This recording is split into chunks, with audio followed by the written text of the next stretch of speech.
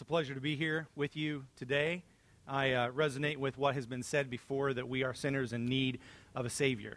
And I stand here with fear and a bit of trepidation, knowing that, and knowing that there's a huge responsibility to bring the Word. This sermon actually was given last week by myself and my wife, so my better half is not here. So I apologize for that in advance. But I am excited to share with you about Christian friendship, and what that means to cultivate Christian friendship. And the cornerstone verse that we're going to be talking about today is found in Proverbs 27:17. And as iron sharpens iron, so one man sharpens another.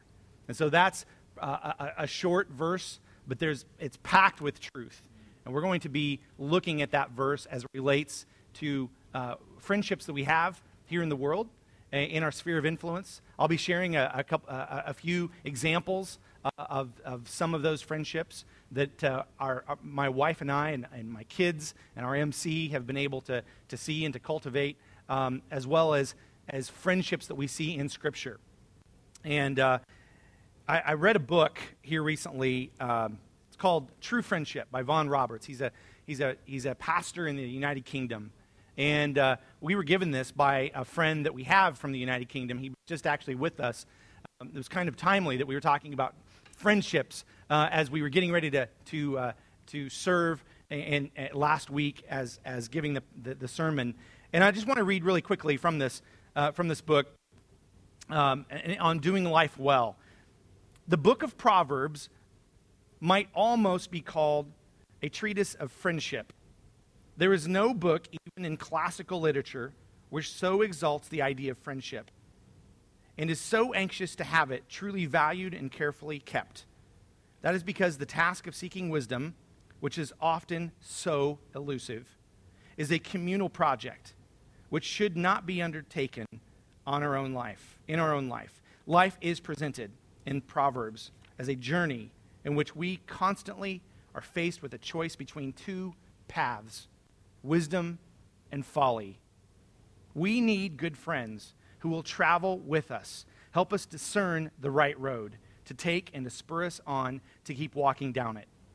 Such companions will immeasurably strengthen us. As iron sharpens iron, so one man sharpens another.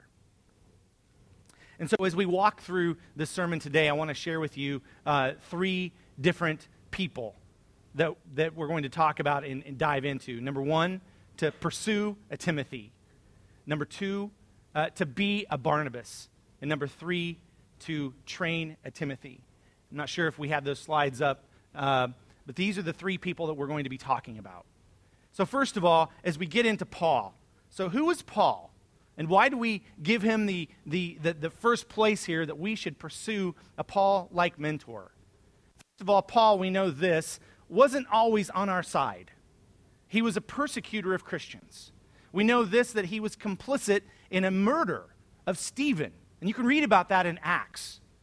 His name was Saul back then, and he wasn't always good to Christians. In fact, he had plans to go and murder more Christians in modern-day Syria, Damascus. And on that road, he was dramatically transformed by Jesus Christ. And Jesus said, Saul, why are you persecuting me? Why are you persecuting us? Was the message. And so from that point forward, for the next 14 years or so, Paul was transformed. Paul was transformed into Christ. And we know this, that later Paul became a missionary to the non-Jewish people of that time. We call those Gentiles. Many of us in this room are Gentiles. And it's because we don't have the Jewish race within us. But Paul went out into the nations, into modern-day Turkey. We call that the Asia Minor in biblical times, in Greece, throughout the Mediterranean Sea. And Paul gave the good news of Christ. And he planted churches. He brought many people to himself, to Christ. And so Paul, for all of these reasons, we give him the right to become that godly mentor that we should pursue. So some things to look for, and I think we have this up on the next slide, some things to look for. Number one, Paul had experience. We can see here Proverbs 15:22, without counsel plans fail, but with many advisors they succeed. Now, why is it that advisors have the opportunity to share wisdom? It's most likely because of the experience they've had. Think of the experience that Paul had in his life. He made a lot of mistakes. And we've made lots of mistakes. And there are Pauls out there. There are mentors, godly mentors. When we say Paul, we're talking about a godly mentor. And that experience is what we can tap into when we're looking for a Paul. We can see him set off in journeys and making sometimes mistakes. And there were bad things that happened to Paul. But he always stood up. And he always went back into the race. He talked about the race several times. And because of that pursuit of Christ, that experience that he had, we can look to Paul and see that this experience is something that we should be chasing after. Somebody pouring into our lives. Number 2, look for someone who's humble, transparent, and honest. We can read here in Proverbs 28:13, whoever conceals his transgressions will not prosper, but he who confesses and forsakes them will obtain mercy. This is what Paul did. Paul did this in his life. Think about some of the times that you've read maybe Paul in some of his epistles. Those are letters to the early church and to individuals like Timothy, Titus, Philemon. And he lists in a couple of places this big long resume. He says that I'm from the tribe of Benjamin. I'm a Pharisee of Pharisees. I have this education. I have this credential, on and on and on and on again. And then if you were to stop right there and just ask, in fact, if Paul were here in the flesh and we were interviewing him and he was telling that story, we'd probably scratch our head and say, gosh, you're kind of full of yourself a little bit. There's a lot of ego here. Paul, what's going on? And this is what he says every single time after he gives his resume. I count it all as rubbish compared to the glorious riches of Jesus Christ. That's how humble he was. So that's the kind of humility, transparency, vulnerability that we should be looking for as we pursue a Paul. I'm just curious, by a show of hands, think about this for a second. How many of you have a godly mentor, somebody that's pouring into you? Raise your hands, I'm curious. All right. It's good. A good number of you. Our hope is that we would be able to see in the future more hands go up in the air. And by this message, I hope that we're going to be able to start cultivating a deeper relationship with one another in the church and with one another, with people outside of the church. I think of Inglewood. There's actually a child. I shouldn't even say he's a child. He was a child when he came into our lives. And his name's Omarie. Phil knows him and his wife. And he lives in Inglewood. And we know him through Safe Families. And it's just an amazing story of grace and God's forgiveness. And we were able to be that Paul to Omarie. And my hope is as I was listening to the prayer this morning about Inglewood is that you would pursue Paul's so that you too can be a Paul later on. We'll talk more about that when we get to Timothy. But that's the idea, is this cultivation of relationships. And so that when we pursue a Paul, we can't just take all that information and live as though we are not supposed to share that. So why should we pursue a Paul? Why should we pursue a Paul? Let's get into some of the things that we look here about Proverbs 12:26, that Paul was a truth teller and he was also a caring teacher. He was a truth teller and a caring teacher, one who is righteous as a guide to his neighbor, but the way of the wicked leads them astray. Paul was that person who was given that righteousness by Christ. We look at several times where Paul was not afraid to go toe-to-toe with people like Peter, people like some of the disciples, even Barnabas himself. And Paul was not afraid to give the truth, but he also did it in a caring way. So when you pursue a Paul, one of the reasons we should pursue a Paul is that we all need truth in our lives. We all need that truth, but we also need it to be done in a caring way. We are fragile beings. Would you agree with that? There are times when I wake up and I think to myself, man, I am very fragile. Life is fragile. And my emotions and the things that I'm going through. I have 3 teenagers in my house right now. things can be pretty fragile right now. And some of you know my oldest teenager, Madeline, who sometimes does worship here downtown. Those years are fragile. We need that Paul-like relationship. We need that godly mentor pouring into our lives. That's why we need a Paul. Another reason we need a Paul is to see the sold-out like characteristic or character of Paul. Let's think about this for a second. Paul was, and I don't know if you've ever been persecuted. Anybody ever been persecuted in here? I've been persecuted. I've been persecuted verbally, right? And Paul was also persecuted verbally as well. But Paul was persecuted physically. We read that in Acts.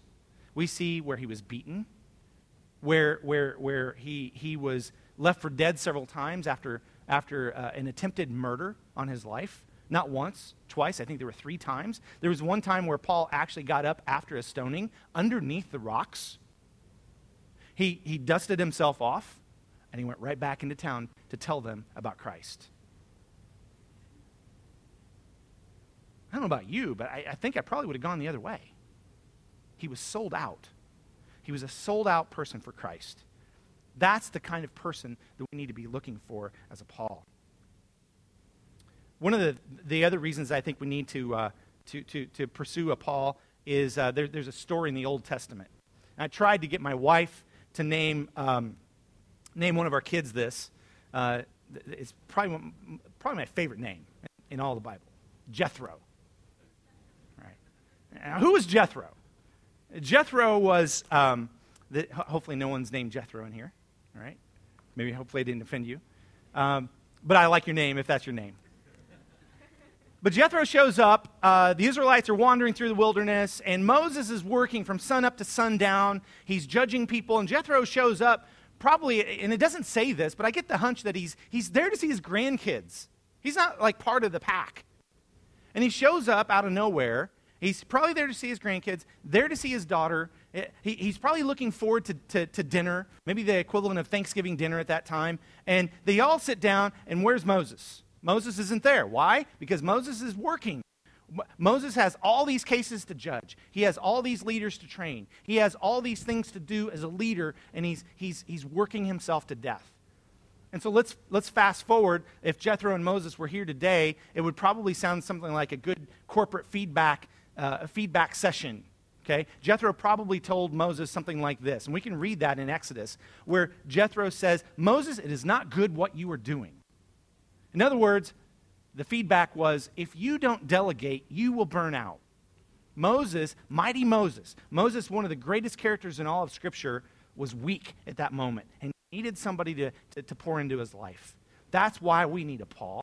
We need a Paul-like mentor, or you can say we need a Jethro-like mentor in our lives to pour in. Why? Because there are going to be times when we're weak and we need it. And there's no other example than Christ himself. When we think of a godly mentor, think of 3 years and all of the mess-ups that the disciples committed. I think of Peter. I often resonate with Peter. Peter was kind of a shoot, ready, aim kind of a guy. And I resonate with that. We also need a Paul-like mentor who's patient, like Jesus was to him, who did restore him, who loved him, who was there to tell the truth, and who was there to do it in a caring way, all in one person. And we see that in John 21 when Peter was restored. That's who Christ was. So we need to pursue a godly-like mentor. Let's go to the next slide. I want to share just really quickly, fast forward, to what that looks like in our lives today. And some of you, and I know Phil knows this couple. If we could go to the next slide, please. Robin and I think there's a picture in there. No picture. Never mind. Well, I'm going to tell you. Let's go ahead and go back to the previous slide. Now you're giving my notes away. No, go to the two previous. Sorry. Go ahead and go back. That slide must not have made it in. There's a couple by the name of Gary and Carol, and Phil and Francois knows this couple. When my wife and I were first married, we really didn't know what we didn't know about marriage, about life, and about a lot of different things, especially parenting. Gary was and still is a mentor of mine. He's somebody that's poured into my life. Gary and Carol were the kind of couple that when they had some sort of an event, they led our small group, our young marrieds group, at a church in Greenwood. And when they opened up their house, like everybody just flocked in because there was so much wisdom just oozing out of their pores that we all wanted to learn so much from them. And they poured into our lives. They were able to tell the truth, but do it in a caring way. And for me, Gary was there in the thick and the thin. I remember there was one time, 17 years ago, that my wife, who also looked to Carol as sort of a topical mentor as well on health. And my wife was very pregnant with our first. And all of a sudden, high blood pressure comes, hypertension. And we had an emergency delivery. And so I'm there in the hospital room. And this was back in the days when you had to text. Like, there were 3 letters on each one of the keys. You remember what that was like? And so I really didn't bother with that. I was really focused in on Robin and Maddie, who was born that day, May 21st, 2001. And it was in the evening of that day that things got worse, where the doctors came in and said, there's a serious problem with her lungs. We're going to have to ambulance her to Community North. And the more I dug into the information as to why are we doing this? Why are we having to do this? Like, what's wrong? And Robin asking me, is everything going to be okay? There was just so much weight on my shoulders. I'll never forget just this overwhelming sense that if somebody doesn't show up or if something doesn't happen quickly, I feel like I'm just going to crumble to my knees. And I was there for Robin, and I watched Maddie be ambulanced off, and I didn't know which way to go. Was I supposed to stay with Robin, who was still in pretty serious condition, or go with Madeline? I had no idea. And then, right then, walked Gary and Carol. And his arms were just like this, and I get tears in my eyes just thinking about it. And it was as if Christ had just shown up. I remember falling in his arms and weeping like a baby.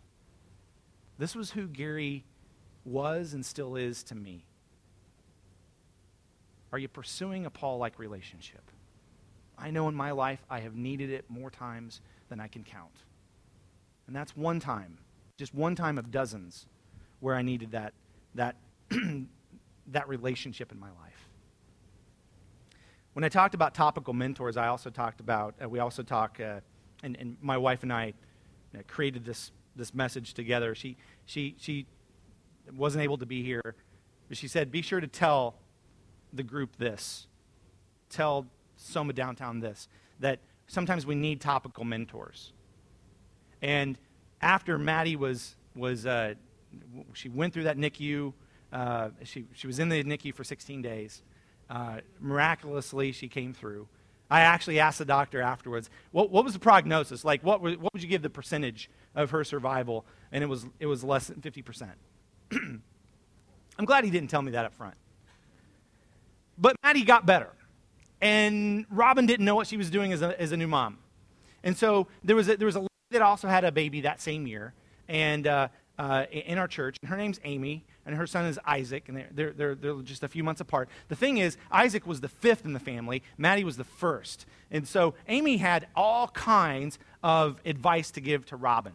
And so Robin thought to herself, well, there's a couple of things I could do. I could maybe invite her to Starbucks, and I could pick her brain. But she has 5 kids, and going to Starbucks with 4 other kids and her infant baby and my infant baby, I don't know if that's going to... I would probably enjoy that, but I'm not sure if Amy would. So what did Robin do? She decided to actually go and do life with Amy. She would sit in the kitchen with Amy and chop vegetables as Amy prepared this big meal for her big family. She would sit on the couch next to Amy and fold clothes. She would join Amy where Amy was. And so how do we pursue a Paul-like friendship? How do we pursue that Paul-like mentorship? You join them where they are. And that's the practical way to do it. And I think that that's also the other, thinking of others is key here. That sometimes our Paul-like mentors around us, just they simply don't have the time to spend 3 hours with you at a coffee shop. They do have a life, but they do want to give. So meet them where they are. And that was the advice that Robin shared with me, that she wanted me to share with you. And I believe that there's probably someone out here in the audience that you resonate with that. You probably are thinking, there's somebody that I could go and meet with, but how do I do that? They're such a busy person. If you don't have a Paul-like mentorship in your life, please pray for that. Please look at the sphere of influence. Think of your workplace. Think of your MC. Think of this body of believers here. Are there people here that could pour into you? Pray that in. And the God of heaven, who is always faithful, will give. He wants you to have someone pouring into you. Be targeted and intentional about that, about the things you want to learn as well. They could be general kind of mentors like Gary and Carol were to us, or they could be more topical like Amy was to Robin. Be vulnerable. Invite this person into your life. Invite them, and you invite yourself into theirs as well. So pursue a Paul-like mentorship. Secondly, be like a Barnabas. Be like a Barnabas. Dave Ramsey, author of The Total Money Makeover. I'm not going to turn this into a financial workshop. Don't worry. But Dave Ramsey said this about his Barnabas-like friendships. One of the best decisions that I've ever made is to surround myself with an incredible group of Barnabas friends. Every Wednesday morning for the past 14 years, unless I'm out of town, I sit at a conference room table at 7 a.m. with 12 of my closest friends. We call it our Eagles group and spend about 90 minutes investing in one another. We talk about our struggles together. We study scripture together. We read books together. Basically, we've done life together for more than a decade. I'll be honest, I get a lot of criticism and crazy hate mail, but most of it doesn't faze me. These people really don't know me at all. But if a member of the Eagles group, of my Eagles group, calls me out on something, I take it very seriously. Their words carry almost as much weight as my wife's words. Why? Because they've invested in me and they've earned the right to speak into my life. This is what a Barnabas kind of a relationship is. So why do we use the word Barnabas? Why does Dave Ramsey use Barnabas? First of all, who is Barnabas in Scripture?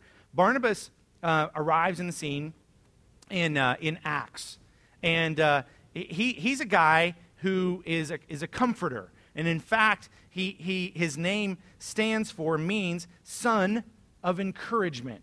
Son of encouragement. Now, let's talk about the person we talked about first of all, which was Paul. Paul's name used to be Saul. He became a Christian, and his name now is Paul. And he needed help. He needed help because Paul wanted to go and meet with the disciples. Now, imagine yourself, you're a disciple. You're sitting there at the Jerusalem Council.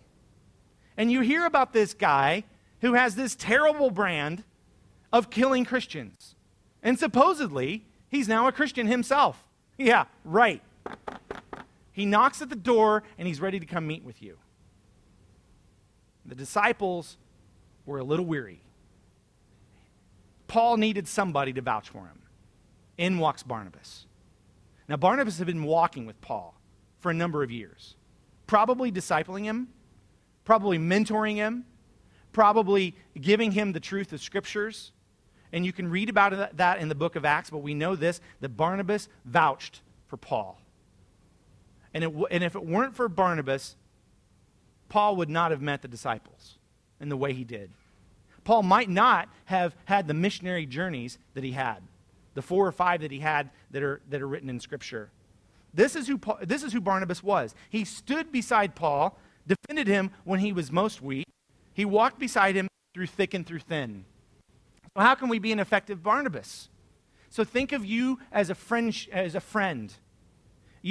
Our call is for you to be an invested friend.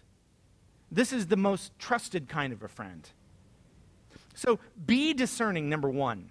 Proverbs 13:20 says this, "Whoever walks with the wise becomes wise, but the companion of fools will suffer harm." We know this, that Barnabas did walk with the wise. It's said in ancient Jewish literature that Barnabas' brother might have been one of the 70 that Jesus sent out. And so Barnabas himself might have even crossed paths with Christ himself. He walked with the wise. He was discerning. This is who Barnabas was. He was also trustworthy. Proverbs 16:28 says this, a dishonest man spreads strife, and a whisperer separates close friends. This is quite the opposite of who Barnabas was. He was very trustworthy. Trustworthy to the point that Paul was willing to give his life to Barnabas to vouch for him. That's who Barnabas was. He was also radically loyal, being willing to stand up for his friends. Proverbs 19:22, what is desired in a man is steadfast love, and a poor man is better than a liar. What is desired in a man is steadfast love. This is who Barnabas was to his brother Paul and to so many others in Scripture. He was also an encourager, which is what his name means. Proverbs 18:24, a man of many companions may come to ruin, but there is a friend who sticks closer than a brother. We need to be there through the thick and through the thin. This is who Barnabas was, and this is who we are also called to be, is to be that companion, to be that invested friend. So how is being a Barnabas a little different than most friendships? First of all, it's intentional. Iron sharpening iron. There's a formalization to this type of friendship where expectations are discussed. There's often a system of accountability where you're meeting on a regular basis. This friendship is marked by rich times of prayer. Both friends walk away from the time saying, I'm now sharper. I now feel better. I now feel ready to go off and live on mission as Christ has called me to. It's a mutual relationship. It's also relational. It's not just meeting in those scheduled times, but it's also doing life together. And the best Barnabas relationships that I know of are that. At Soma, we look at those relationships and we think of discipleship times. We think of MCs. We think of the friendships that you have within this body of believers. Those could be your Barnabas kind of relationships. But how can you sharpen that? How can you make that even more effective for the gospel? We can go to the next slide with the next picture here. The guy on the far left is my Barnabas, and has been for years. Now, to make things a little confusing, his name happens to be Paul. So sorry for the confusion on that, but in this case, Paul is serving as our Barnabas. Now why? Why has he been that invested friend? First of all, I'm not sure why, but he has been that. We have a lot of things in common, Paul and I do. First of all, we're both dads. He has 5 kids, I have 5 kids. We can have a basketball game, just our 2 families. We've both been missionaries. They served in Spain, we served in Mexico. Our kids both love music as well as sports. But more importantly than that, Paul, if he's really that invested friend, there's probably some other attributes that he has, and I want to share those with you. He's trustworthy. I can trust my heart with him. He knows my deepest secrets and my sin. And he knows what to ask me and when to ask me. I trust him. He's a prayerful warrior. There are times when I'll get a text on my phone, and it's a text from Paul. And he's praying. He's praying to God. So that text message actually isn't to me. It's as if I'm CC'd in on the message. And Paul's sending this prayer to God, naming my name, my family, my situation, the things that I'm worried about, my own sin. And as I watch this conversation between Paul and God, I get to see, wow, you really are a Barnabas-like friend. He's taught me about fatherhood. He's taught me about friendship, missional living. The list goes on and on. I could write a book about Paul. Maybe one day I will. We started ministries together based on common passions. And a few years ago, though, Paul, unfortunately for me, moved away. And he was called to be a missionary with Family Life in Little Rock, Arkansas. And so he's 9 hours away. And I know this, though, that if push came to shove, if I ever had an issue where I needed someone, he'd get in his car and drive here immediately. That's the kind of Barnabas-like relationship that I have with this guy. And in the end, more than anything, I just wanted to honor him in this time. When I thought about friendship, he was the first person I thought of. And there are many places where I could have put him in this sermon, but because he's been a Paul to so many other people, but he's been my Barnabas. He's been there for me. At the end of the day, when I have a question about a relationship, and I feel like I'm not going down the right path as a friend, I simply ask myself, what would Paul do in this instance? And I typically am not steered too incorrectly with that advice that I feel like the Holy Spirit has given me. So, be a Barnabas. Thirdly and finally, train a Timothy. First of all, who's Timothy? We've learned about Paul, Barnabas, and now Timothy. Timothy is recorded in the New Testament on one of Paul's first missionary journeys. We see that Paul is just like the apostles, healing people, and he healed someone in modern-day Turkey, in Asia Minor, and we know that from that there are these two women, Lois and Eunice. They came to Christ because of that and through that, and they were Jewish, and they started pouring in to this young man named Timothy, who was their son and grandson. He had a teachable spirit. Pride goes before destruction, and a haughty spirit before stumbling. We know the opposite of that is a teachable spirit. Timothy was that teachable spirit. And that first missionary journey is where Timothy, he was probably a teenager at this point, many scholars believe, and he got to know who Paul was. In his second missionary journey, Paul goes back to that same area, and Timothy is probably at the age of 33.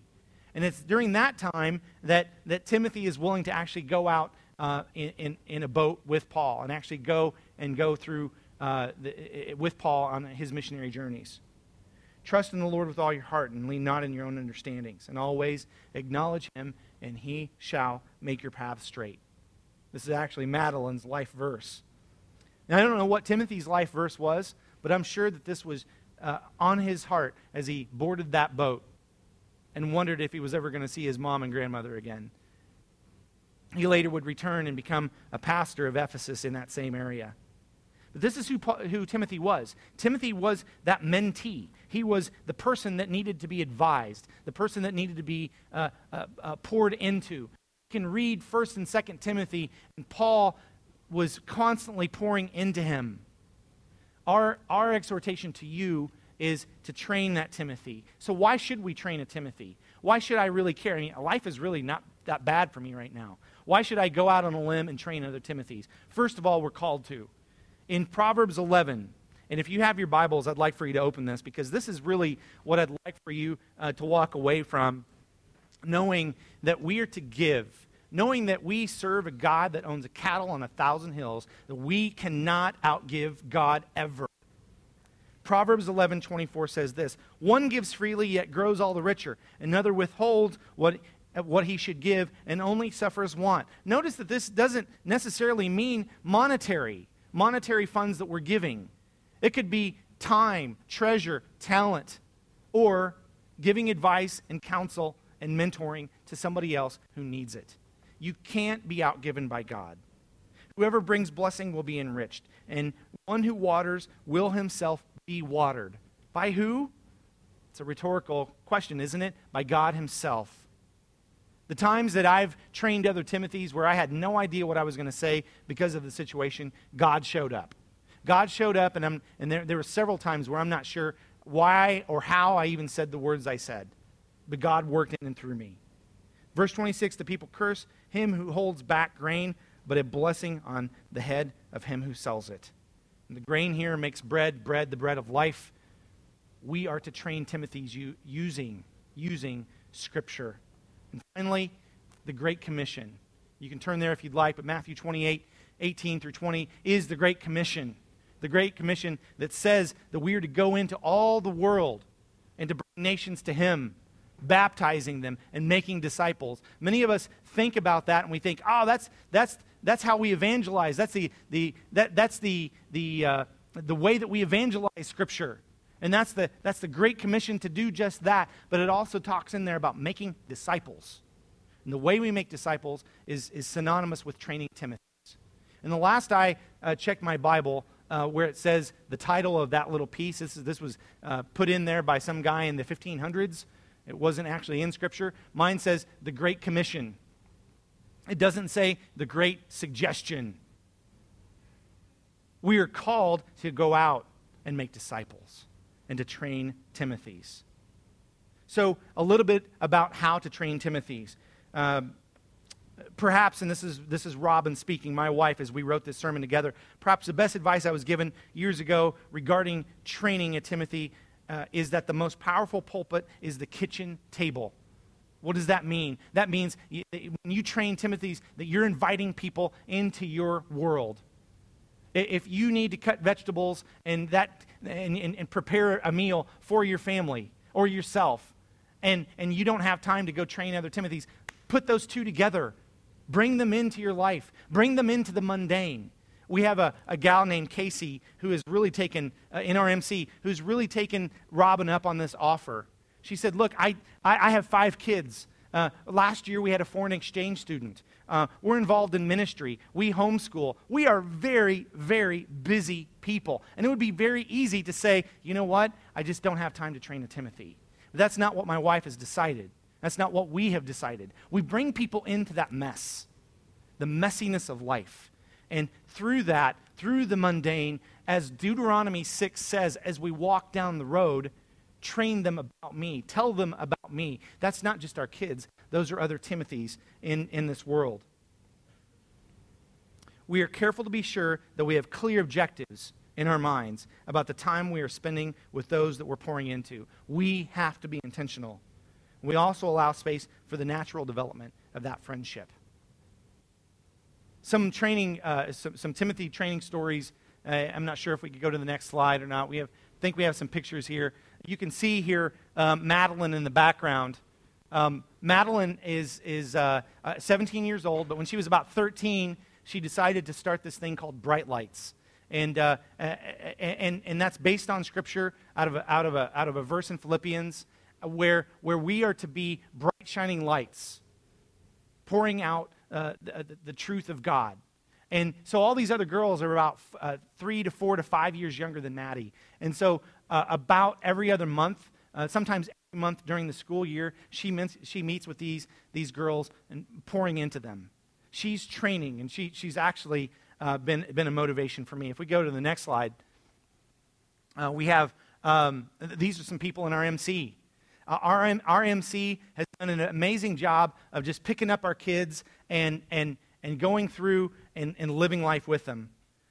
Last week, or a couple of weeks ago, our friend Greg in our MC took my son Josh and showed him Purdue University and poured into him, mentoring him and another friend. When our son Ethan turned 13 years old, about 15 guys from our MC showed up with letters to a 13-year-old and with verses on it to encourage him in that note as he sets out as a growing young man.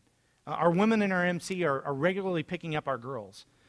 We can see Amelia over here in those 2 pictures.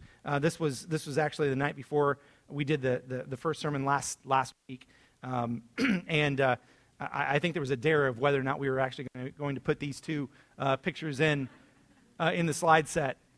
Over here on the left, we have a guy named Neelan, who is my son's hero. Unfortunately, they're wearing the wrong color there. We're a Purdue family. I'm not sure what this guy's doing, but he's a Michigan fan, and Mason idolizes who Neelan is. And Neelan, just a couple of weeks ago, picked Mason up and took him out to dinner, went to the movies. Our MC is pouring into our kids left and right. When we first got an MC, we were blessed with being tapped to start an MC. We thought, oh, we're going to pour into all these young couples, and it didn't work that way at all. We started with one couple, and they were just engaged at that point. Now they're married, and we're slowly growing in that area. But we're filled with people with the median age of 24, and many of them are not married. In fact, 90% of them are not. That's not what we thought we would have as an MC. The cool thing is this: we're still able to be that Paul to them. They're pursuing a Paul. we're able to be a Barnabas with them, and we're able to allow them to train Timothy's. So in the end, my exhortation to you, and this just a question, is have you pursued a Paul? If not, why not? If not, why not start now? Are you the Barnabas that God is calling you to be? Are you that invested friend? Are you that person that is trustworthy? Are you that kind of a person where someone in a pinch is going to call you first, whether it's in celebration or in crisis? And finally, are you training a Timothy? We're not called just to be on the sidelines in this Christian faith. We're called to give. So let's pray and let's ask God to move in our hearts as we think about these three kinds of friends. Father, we thank you for this day. We thank you for who you are. We thank you that you have given us the opportunity to live in your community, to live in your body, to pursue Paul's, to be like a Barnabas, and to train Timothy's. Thank you for the awesome opportunity and privilege we have in this. In Jesus' name we pray. Amen.